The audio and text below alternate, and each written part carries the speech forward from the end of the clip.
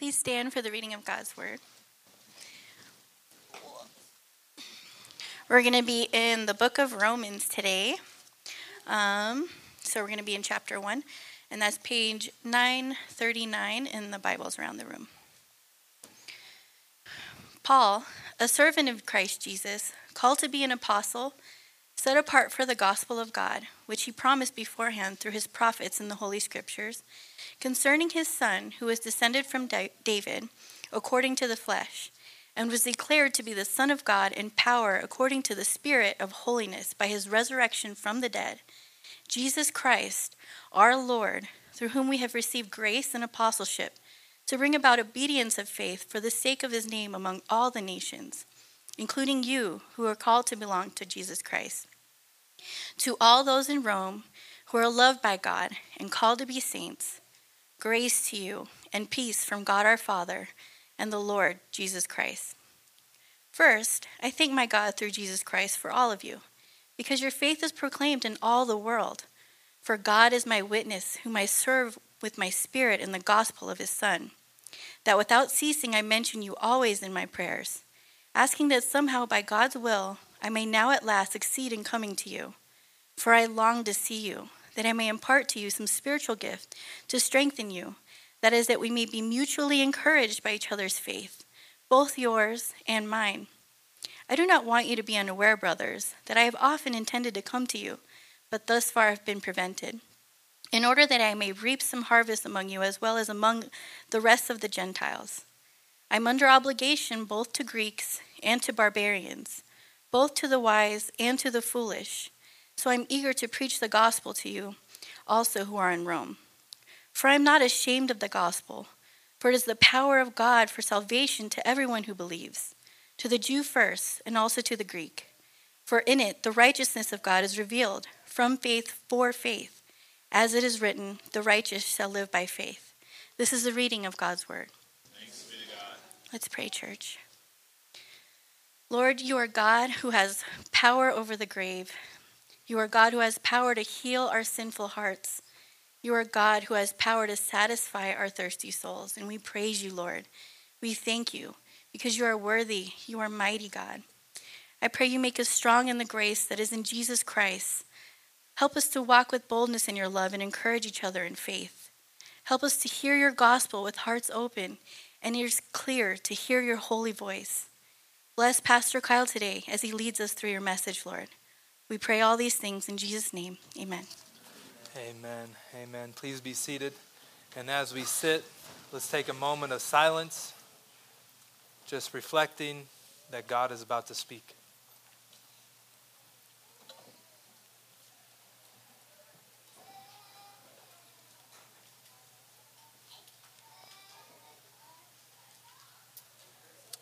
God, you say that your words are more precious than gold, and we believe that as a church. And so we are eager to hear what you have to say. And so bless us now in your name. Amen. Amen. Well, welcome to Living Stones. My name is Kyle. I'm one of the pastors here. If you're a guest here, welcome. It's really a great honor to have you here. I know it can be intimidating to walk into a place you don't know, let alone a church. And it's also a big sacrifice for you to give up a Sunday morning. And we are here to worship God. And so grab a Bible and open up to Romans chapter 1 on page 939 in the Bibles we set around the room if you don't have one open already. Before I jump in, I know we hear kids screaming like during the time of silence or like right before then. There's just like bloody murder going on out there. Nobody's getting slayed out there in the lobby. But I just want to say, like, if you're a parent and you're all nervous about kids screaming, like, because you're like, is that my kid? You're welcome to go and check. We're happy that as a church we have crying babies because it means that God is blessing our church with new life. And so let's learn how to celebrate this and not just see our children, these little people, these little souls, as an inconvenience. All right. So I just want you to know that. I want to say that we really think that God is blessing us with that. So not the screams, but their presence. So Romans. All right, let's do this. We're just going to jump right in because I don't have a lot of time. And we're going to jump right in. We're going through this series, and that's what we do at this church. We go through books of the Bible, and Romans is a key book in the Bible because it contains most of the theology of Christianity.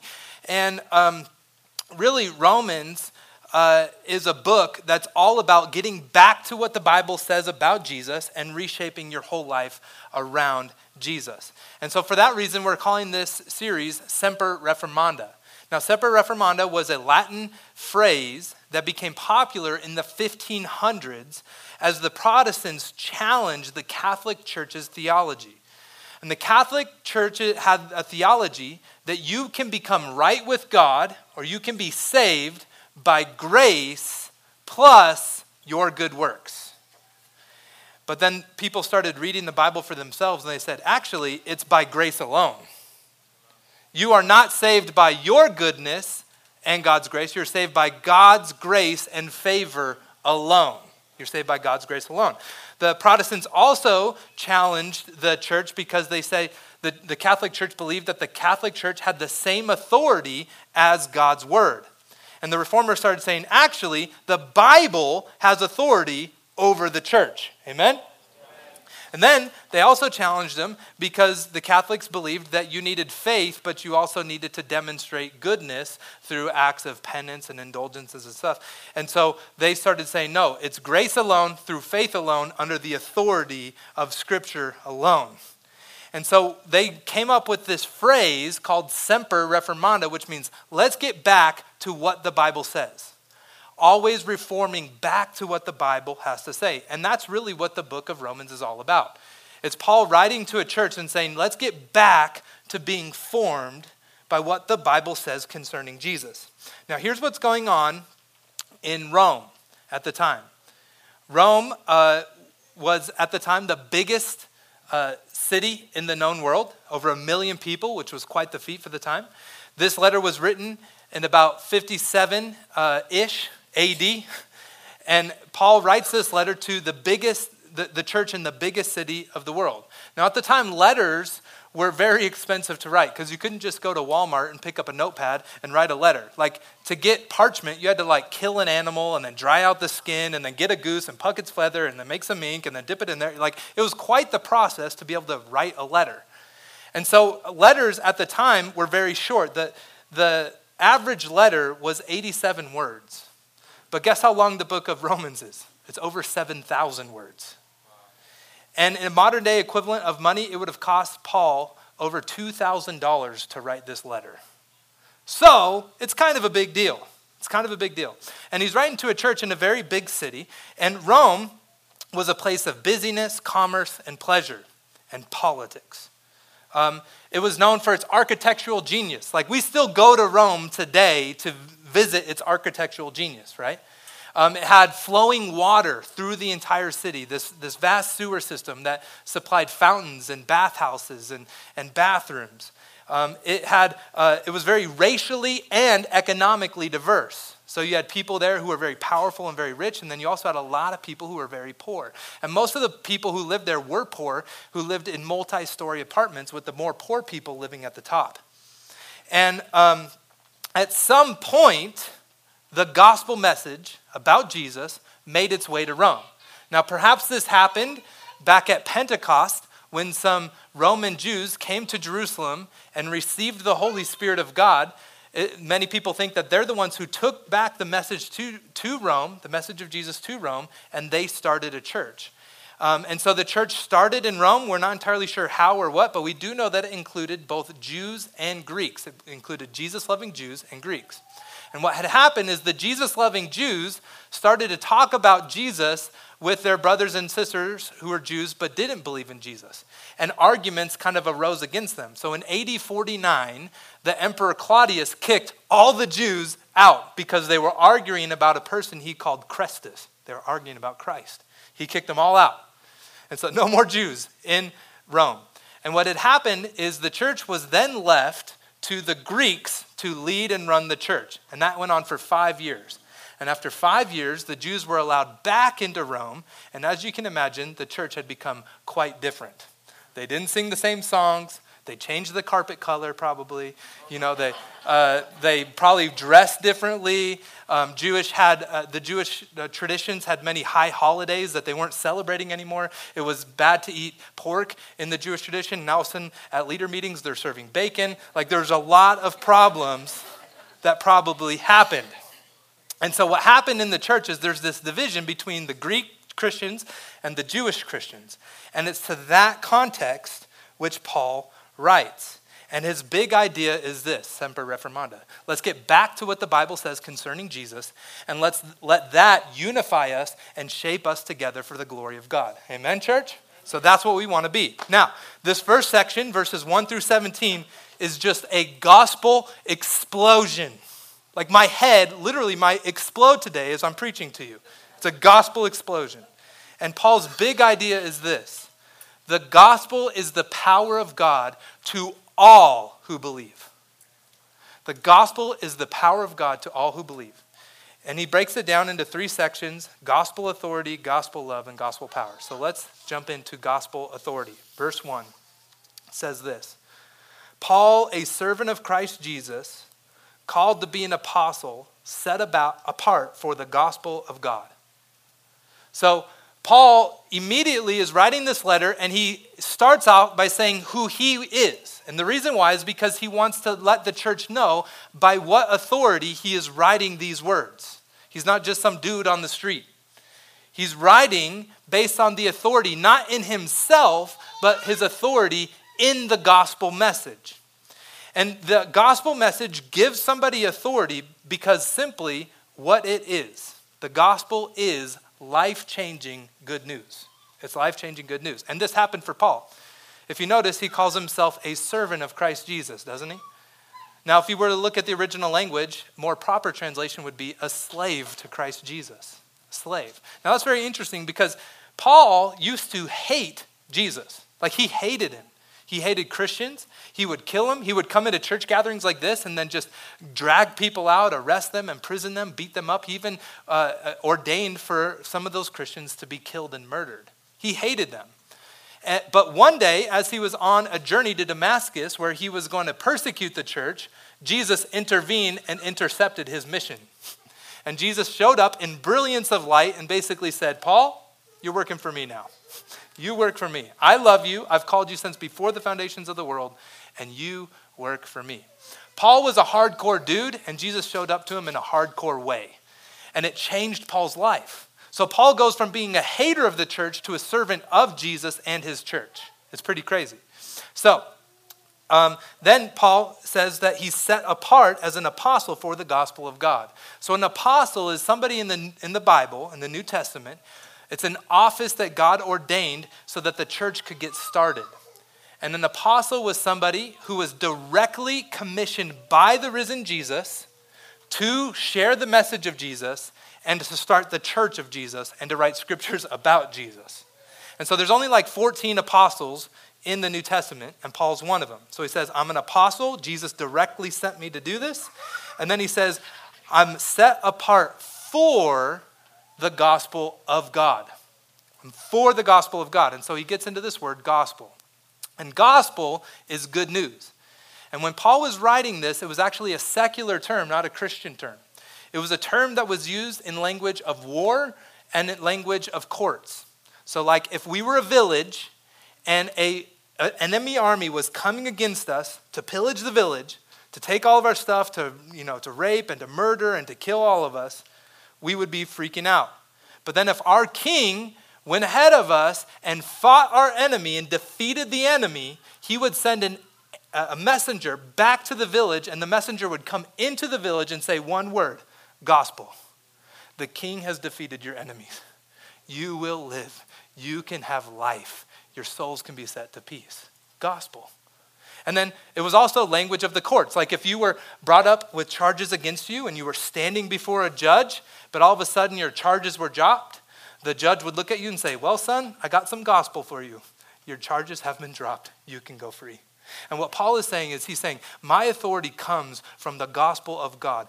God has sent a king to fight our battles for us. God has sent a king to defeat our enemy, the enemy of Satan, sin, and death. And God has sent his king not only to fight our enemy, but to pay for our charges so that our charges can be dropped in his court, so that you can be forgiven. And what this means for you, if you're a Christian, you don't have to walk with guilt on your shoulders anymore. You don't have to walk with shame, because you are no longer in God's eyes declared a sinner. You are in God's eyes declared righteous before him. Jesus became all that we are, all the ugliness that we are, so that we could become all the righteousness that he is. And God declares that over us. And so Paul is saying, I'm writing you on behalf of this message. That's where my authority comes from.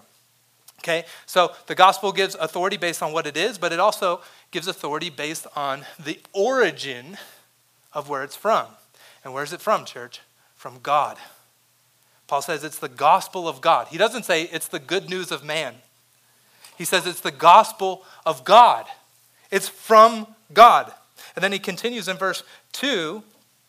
He says, which he promised beforehand through the prophets in the Holy Scriptures concerning the Son who was descended from David according to the flesh and was declared to be the Son of God in power according to the Spirit of holiness by his resurrection from the dead, Jesus Christ our Lord. And so this message comes from God and is about God.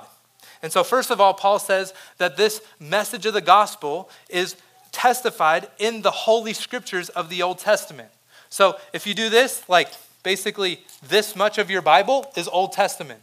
It took 1,500 years to write. And what Paul is saying is for 1,500 years, God has been testifying through prophets that he's sending a king to fight our battles.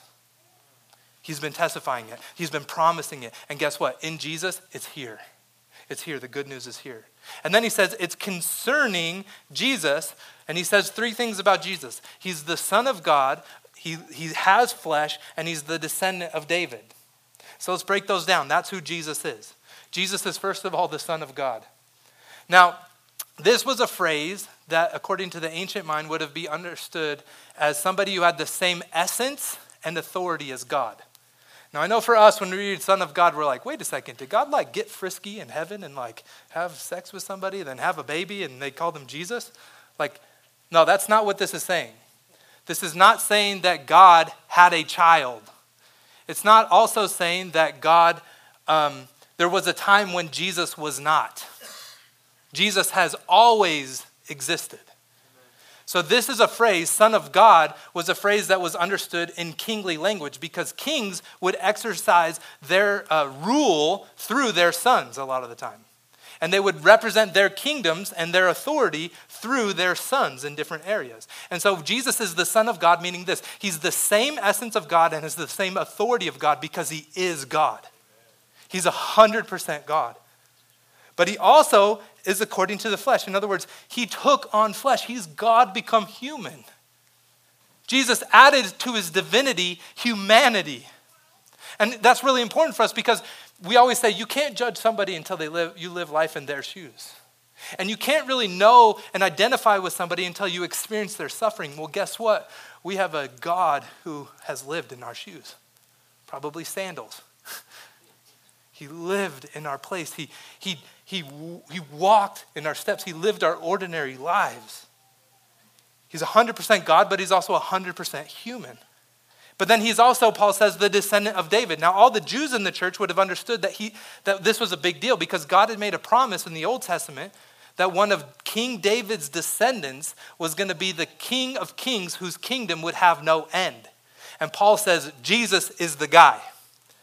He's God, he's human, and he's the King of Kings and Lord of Lords.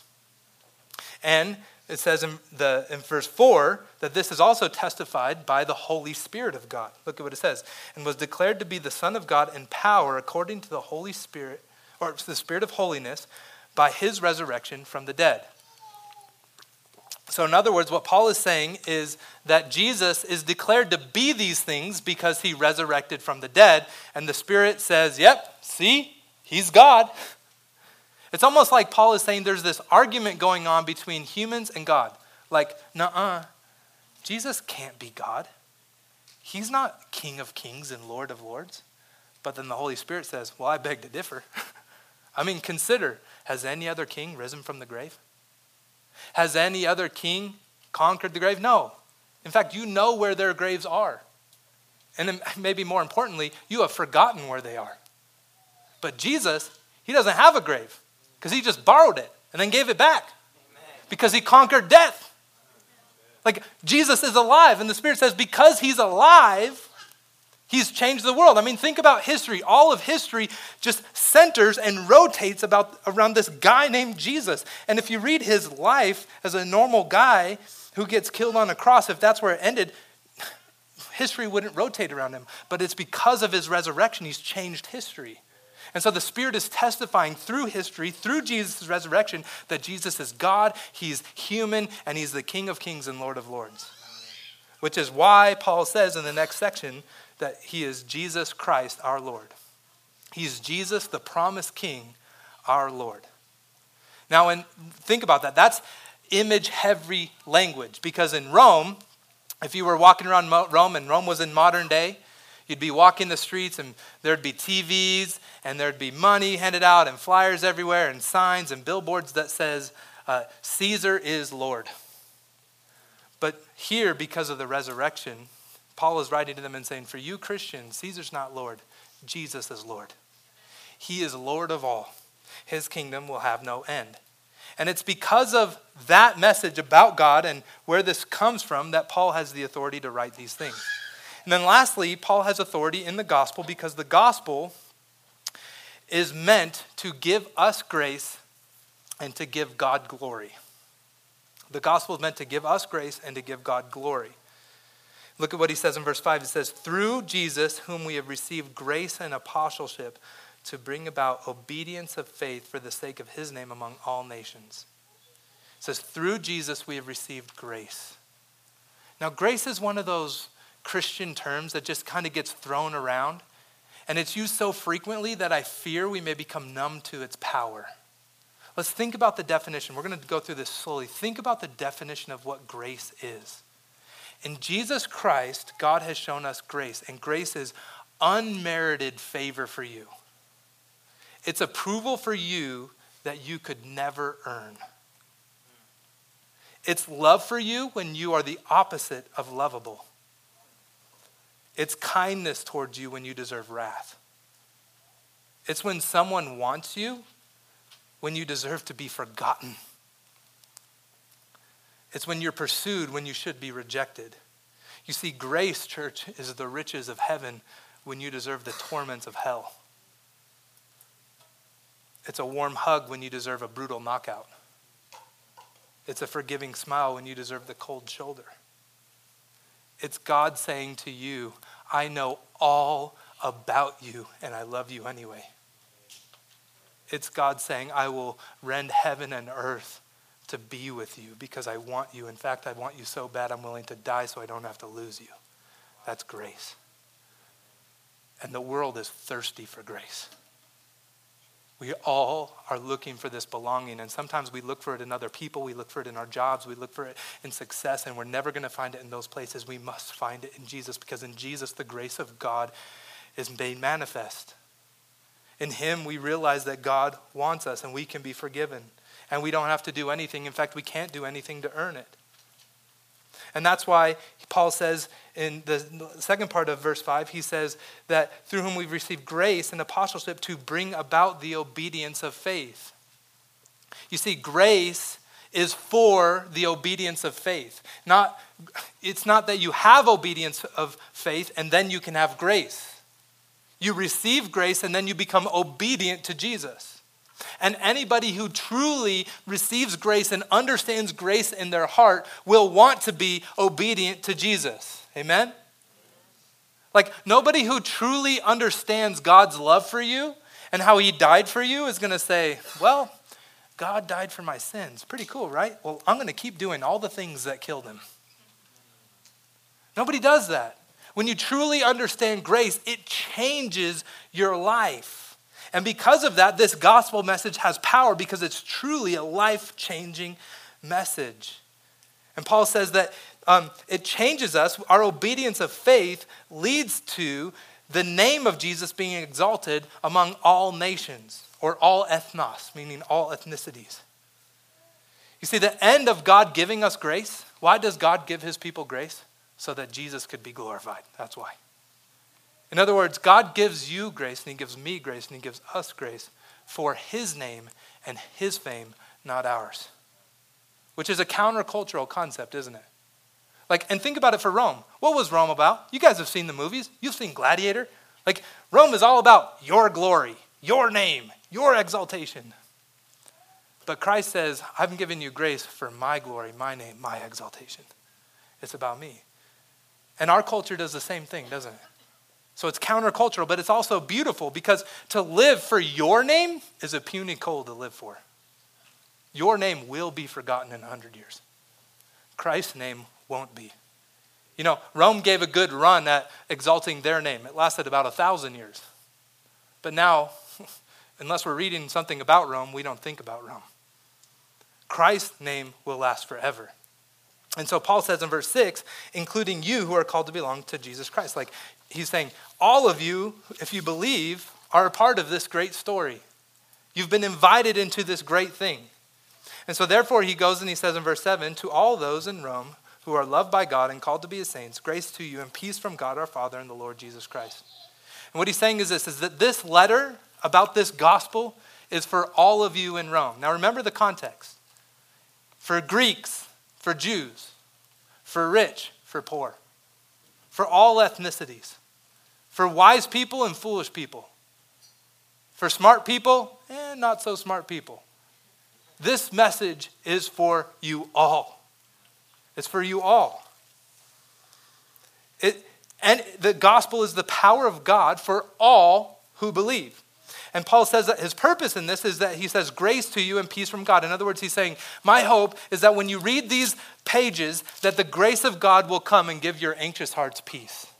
That the love of God will give your anxious hearts peace. And look at me, I'm a pastor, I know this because people come and they talk to me about their problems. The biggest problem, you know what people come and talk to me about, is anxiety. The biggest problem. And where do we find a solution for our anxiety? In the love of God. In the love of God. And so this can be medicine to your hearts, to your anxious hearts as we go through this together. So the gospel has authority. Now, this is quite the introduction. I could probably just wrap up my sermon right here, right? It's the longest introduction of all of Paul's letters. And the reason being is because Paul is writing to this church to whom he's never met, and he wants them to listen. He says, listen up. I got something really good to say. And I've got authority from somebody greater than I. And that's what he wants for us. He wants for us to listen. Now just imagine that all of us were soldiers and we're at war. And there's division in this room. There's division in the ranks. And everybody's standing up and like Pastor Gavin's standing up and saying, this is what I believe. And then Pastor Jason's on this side and he's saying, this is what I believe. Everybody's giving their opinions and throwing them out. But then somebody runs in the door and runs up stage and says, I have something to say. At first we might look at him and say, well, who are you? Like, what's this all about? But if that person said, I have a message from the president concerning this division and this situation, the room would go quiet. Why? Because he would have authority from one who has authority over us all. And that's what this message is. The Gospel of Romans is a message, or the book of Romans is a message to us from the one who has authority over all of us. And so therefore we should listen. But there's another side application for those of you who are Christians, and it's this. That as you go and you start sharing this message of Jesus, you might be like, well, I don't know. I feel like a little awkward talking about Jesus. I don't know if I have the authority to speak into their life. Well, here's the truth for you. The authority doesn't come from you. It comes from the gospel. So you do have authority to speak because the gospel gives us authority because it has authority in itself. Okay, so that's gospel authority. Now we're going to go through this next section pretty quick. Gospel love. When you receive the love of God, it expands your heart to love others, especially those who believe. It expands your heart to love others. Now, what I want you to notice as I read this section is all like the endearing language of Paul throughout this section. All the language where he shows his heart. Okay, verse 8. He says, first, I thank my God through Jesus Christ for all of you, because your faith is proclaimed in all the world. For God is my witness, whom I serve with my spirit, in the gospel of his Son, that without ceasing I mention you always in my prayer, asking that somehow by God's will I may now at last succeed in coming to you. For I long to see you, that I may impart to you some spiritual gift to strengthen you. That is, that we may be mutually encouraged by each other's faith, both yours and mine. I do not want you to be unaware, brothers, that I have often intended to come to you, but thus far have been prevented, in order that I may reap some harvest among you as well as the rest of the Gentiles. It says, I'm under obligation both to Greeks and barbarians, both to the wise and to the foolish, so I'm eager to preach the gospel to you also who are in Rome. So did you notice all the endearing language in there? First of all, he says, I thank God for you. He hasn't even met these people. And he says, I thank God for you. Why? because it says that their faith is proclaimed in all the world. Paul has thanks for these people he's never met because they have great faith. Now notice, he says, I thank God for you because of your great faith, not because of your good works. Christianity is not about becoming a great person or doing a lot of good works. Christianity is about having great faith. About having great faith, and that's what they were known for. And then he also says in verses 9 and 10, he says, I'm praying for you without ceasing that I may come and visit you. He prayed for them without ceasing? That's a lot of prayer. Like, that's a lot. Like, he really wants to be around them. And the reason being is because he understands that in faith, this church that he's never met are also his brothers and sisters. And he wants to be around somebody who's his brothers and sisters. So consider for a moment, like I have a friend who's 30 and she was adopted, but in the last year she just found out that she has a sister. And so she like got all nervous and she's like, okay, I'm going to Facebook her. And she like worked up the courage to like Facebook message her sister. And she did. And then it responded and went well. And then they had a phone conversation. And then they FaceTimed. And now she's planning a trip to go and be with her sister. Because there's something in us that when we find out that we have brothers or sisters, someone else, we want to be with them. And that's what's happening when you become a Christian. When you become a Christian, you see that you're part of this bigger story. And you have Christians all over the world that are also worshiping Jesus. And you celebrate them and you want to be with them. And that's what's going on. And then he says, I really want to come and help you because I want to share my gifts and my faith with you, and I want you to share your gifts and faith with me. See, Paul was an awesome missionary. And this church was in the biggest city in the world, one of the most influential cities in the world. And Paul's like, I'm eager to get there so I can share my gifts with you, but I also want to have you share your gifts with me. He wasn't just proud about it or arrogant. He wanted to be able to mutually encourage each other. And then he says in verses 14, or in verse 13, he says, and I want to assure you, brothers, that I haven't been avoiding you. Because there's probably some grumbling going on. Because as far as we know, we're not sure if any apostles have been to the city of Rome yet. And so they're probably like, you know how Christians can get. They can grumble, right? Let's be honest, church. The Christians there were probably like, well, we're in Rome, and we're like trying to do this on our own, and no apostles have visited us. They're just like in Jerusalem and other parts of the world, but they won't visit us. And Paul writes to them and says, no, I really want to be with you. I've actually been trying to do it for a while. I just can't.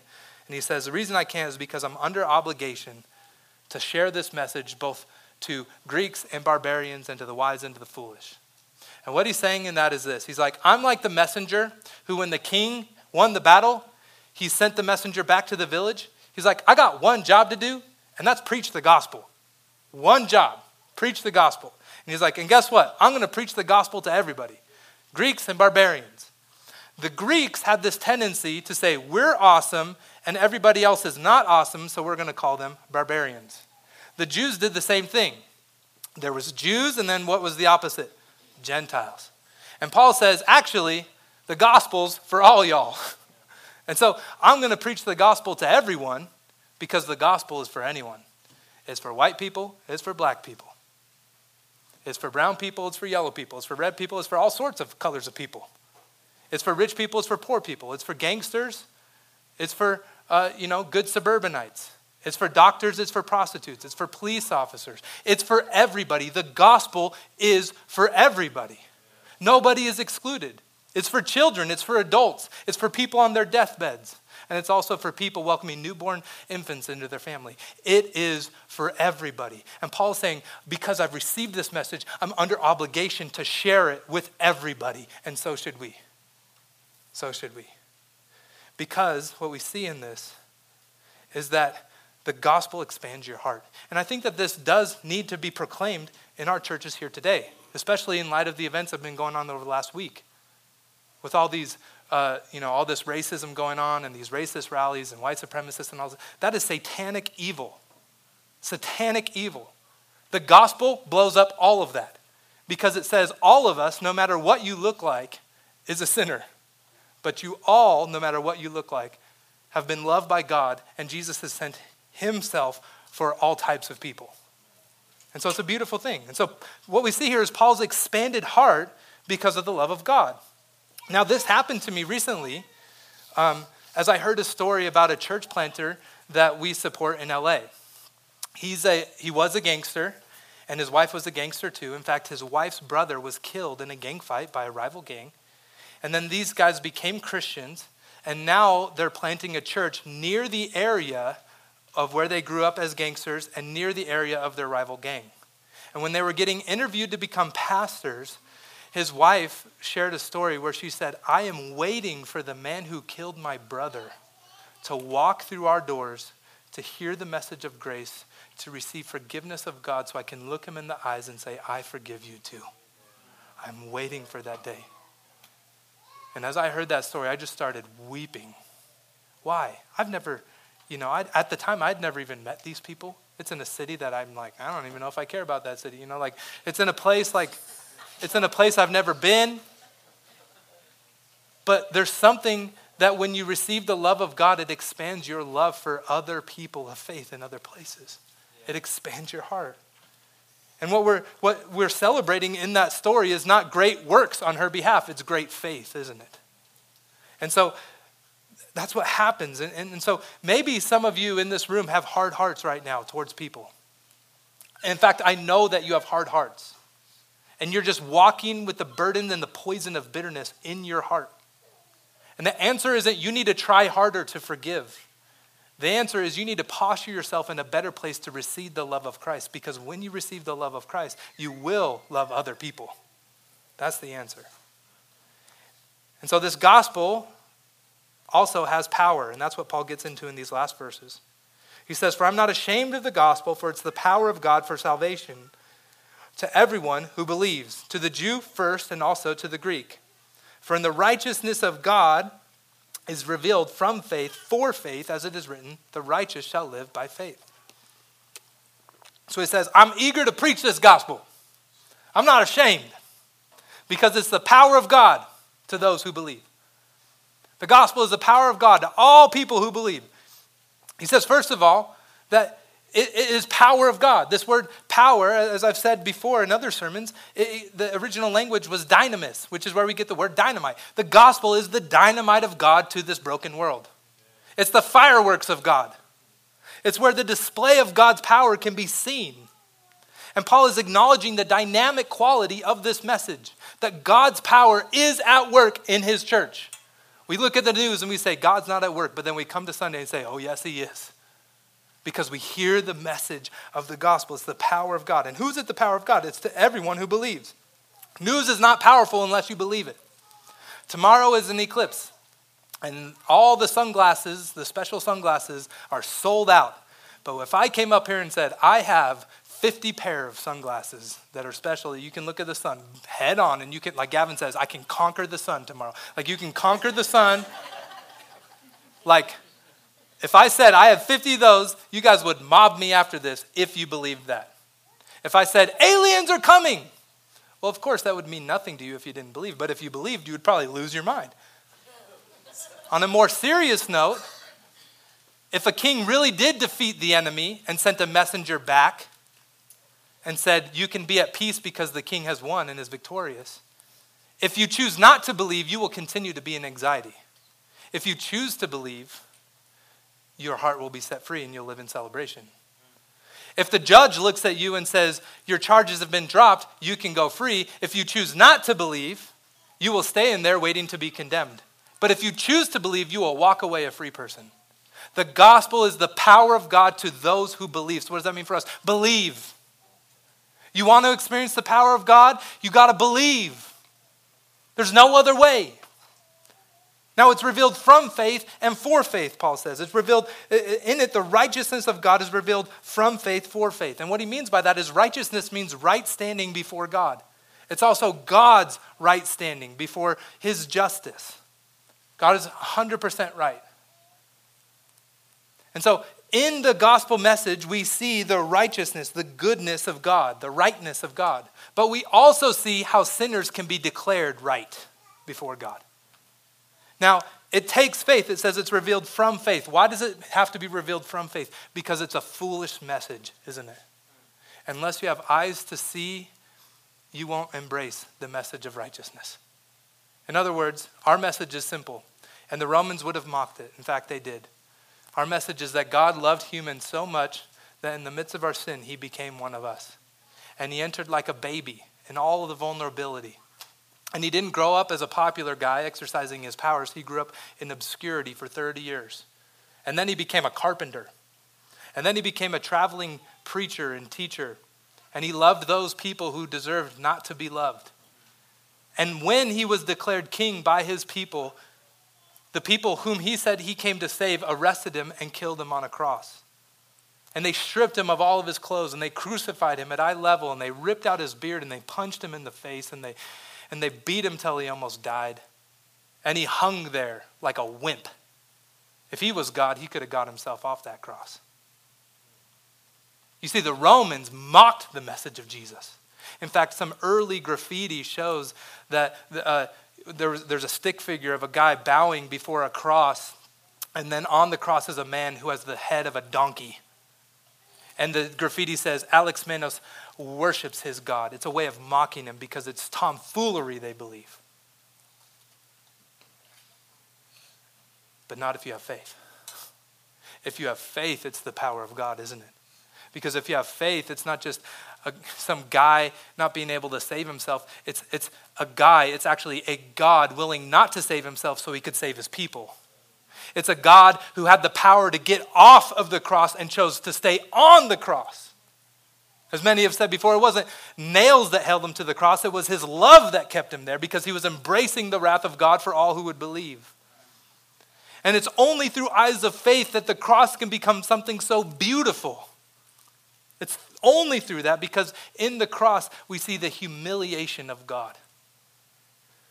And so it takes faith. It's revealed from faith, but it's also revealed for faith. In other words, that when you gaze at the cross and you think about the person and the humiliation of Jesus more, you will experience more faith. And what does Paul already say about faith? That when we experience this faith in Jesus, we experience the power of God. Now, many of you are wondering, how come I'm not experiencing the power of God? And the reason is because your gaze is not on the cross. Your gaze is not on the life of Jesus. Your gaze is not on the resurrection of Jesus. Your gaze is in the wrong place.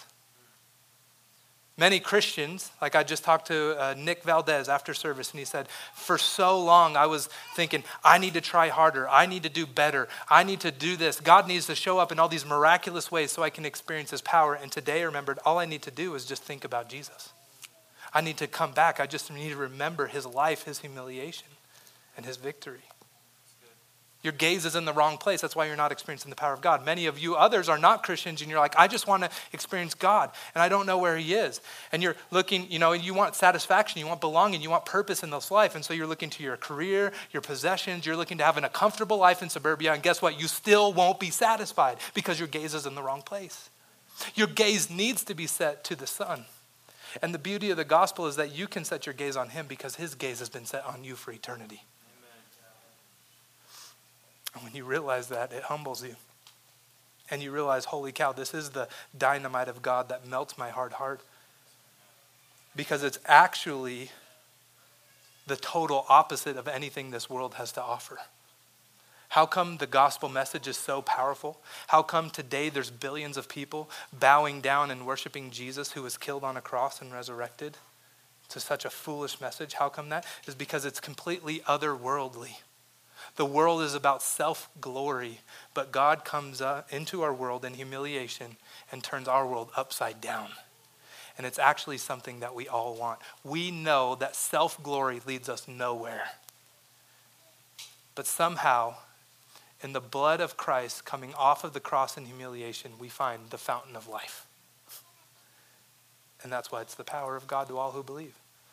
So do you believe? That's the simple question today. Do you believe? I know you've been a Christian for a long time. Do you believe? I know you might not be a Christian here today, but don't you see that nothing the world has to offer will satisfy your soul? Do you believe? If you believe today, come to your Lord and receive his blessing. Amen? Amen. Let's pray. God, we are so thankful for your grace. And we just admit that we cannot believe unless you give us eyes to see your Son. And we just confess our power-hungry lives.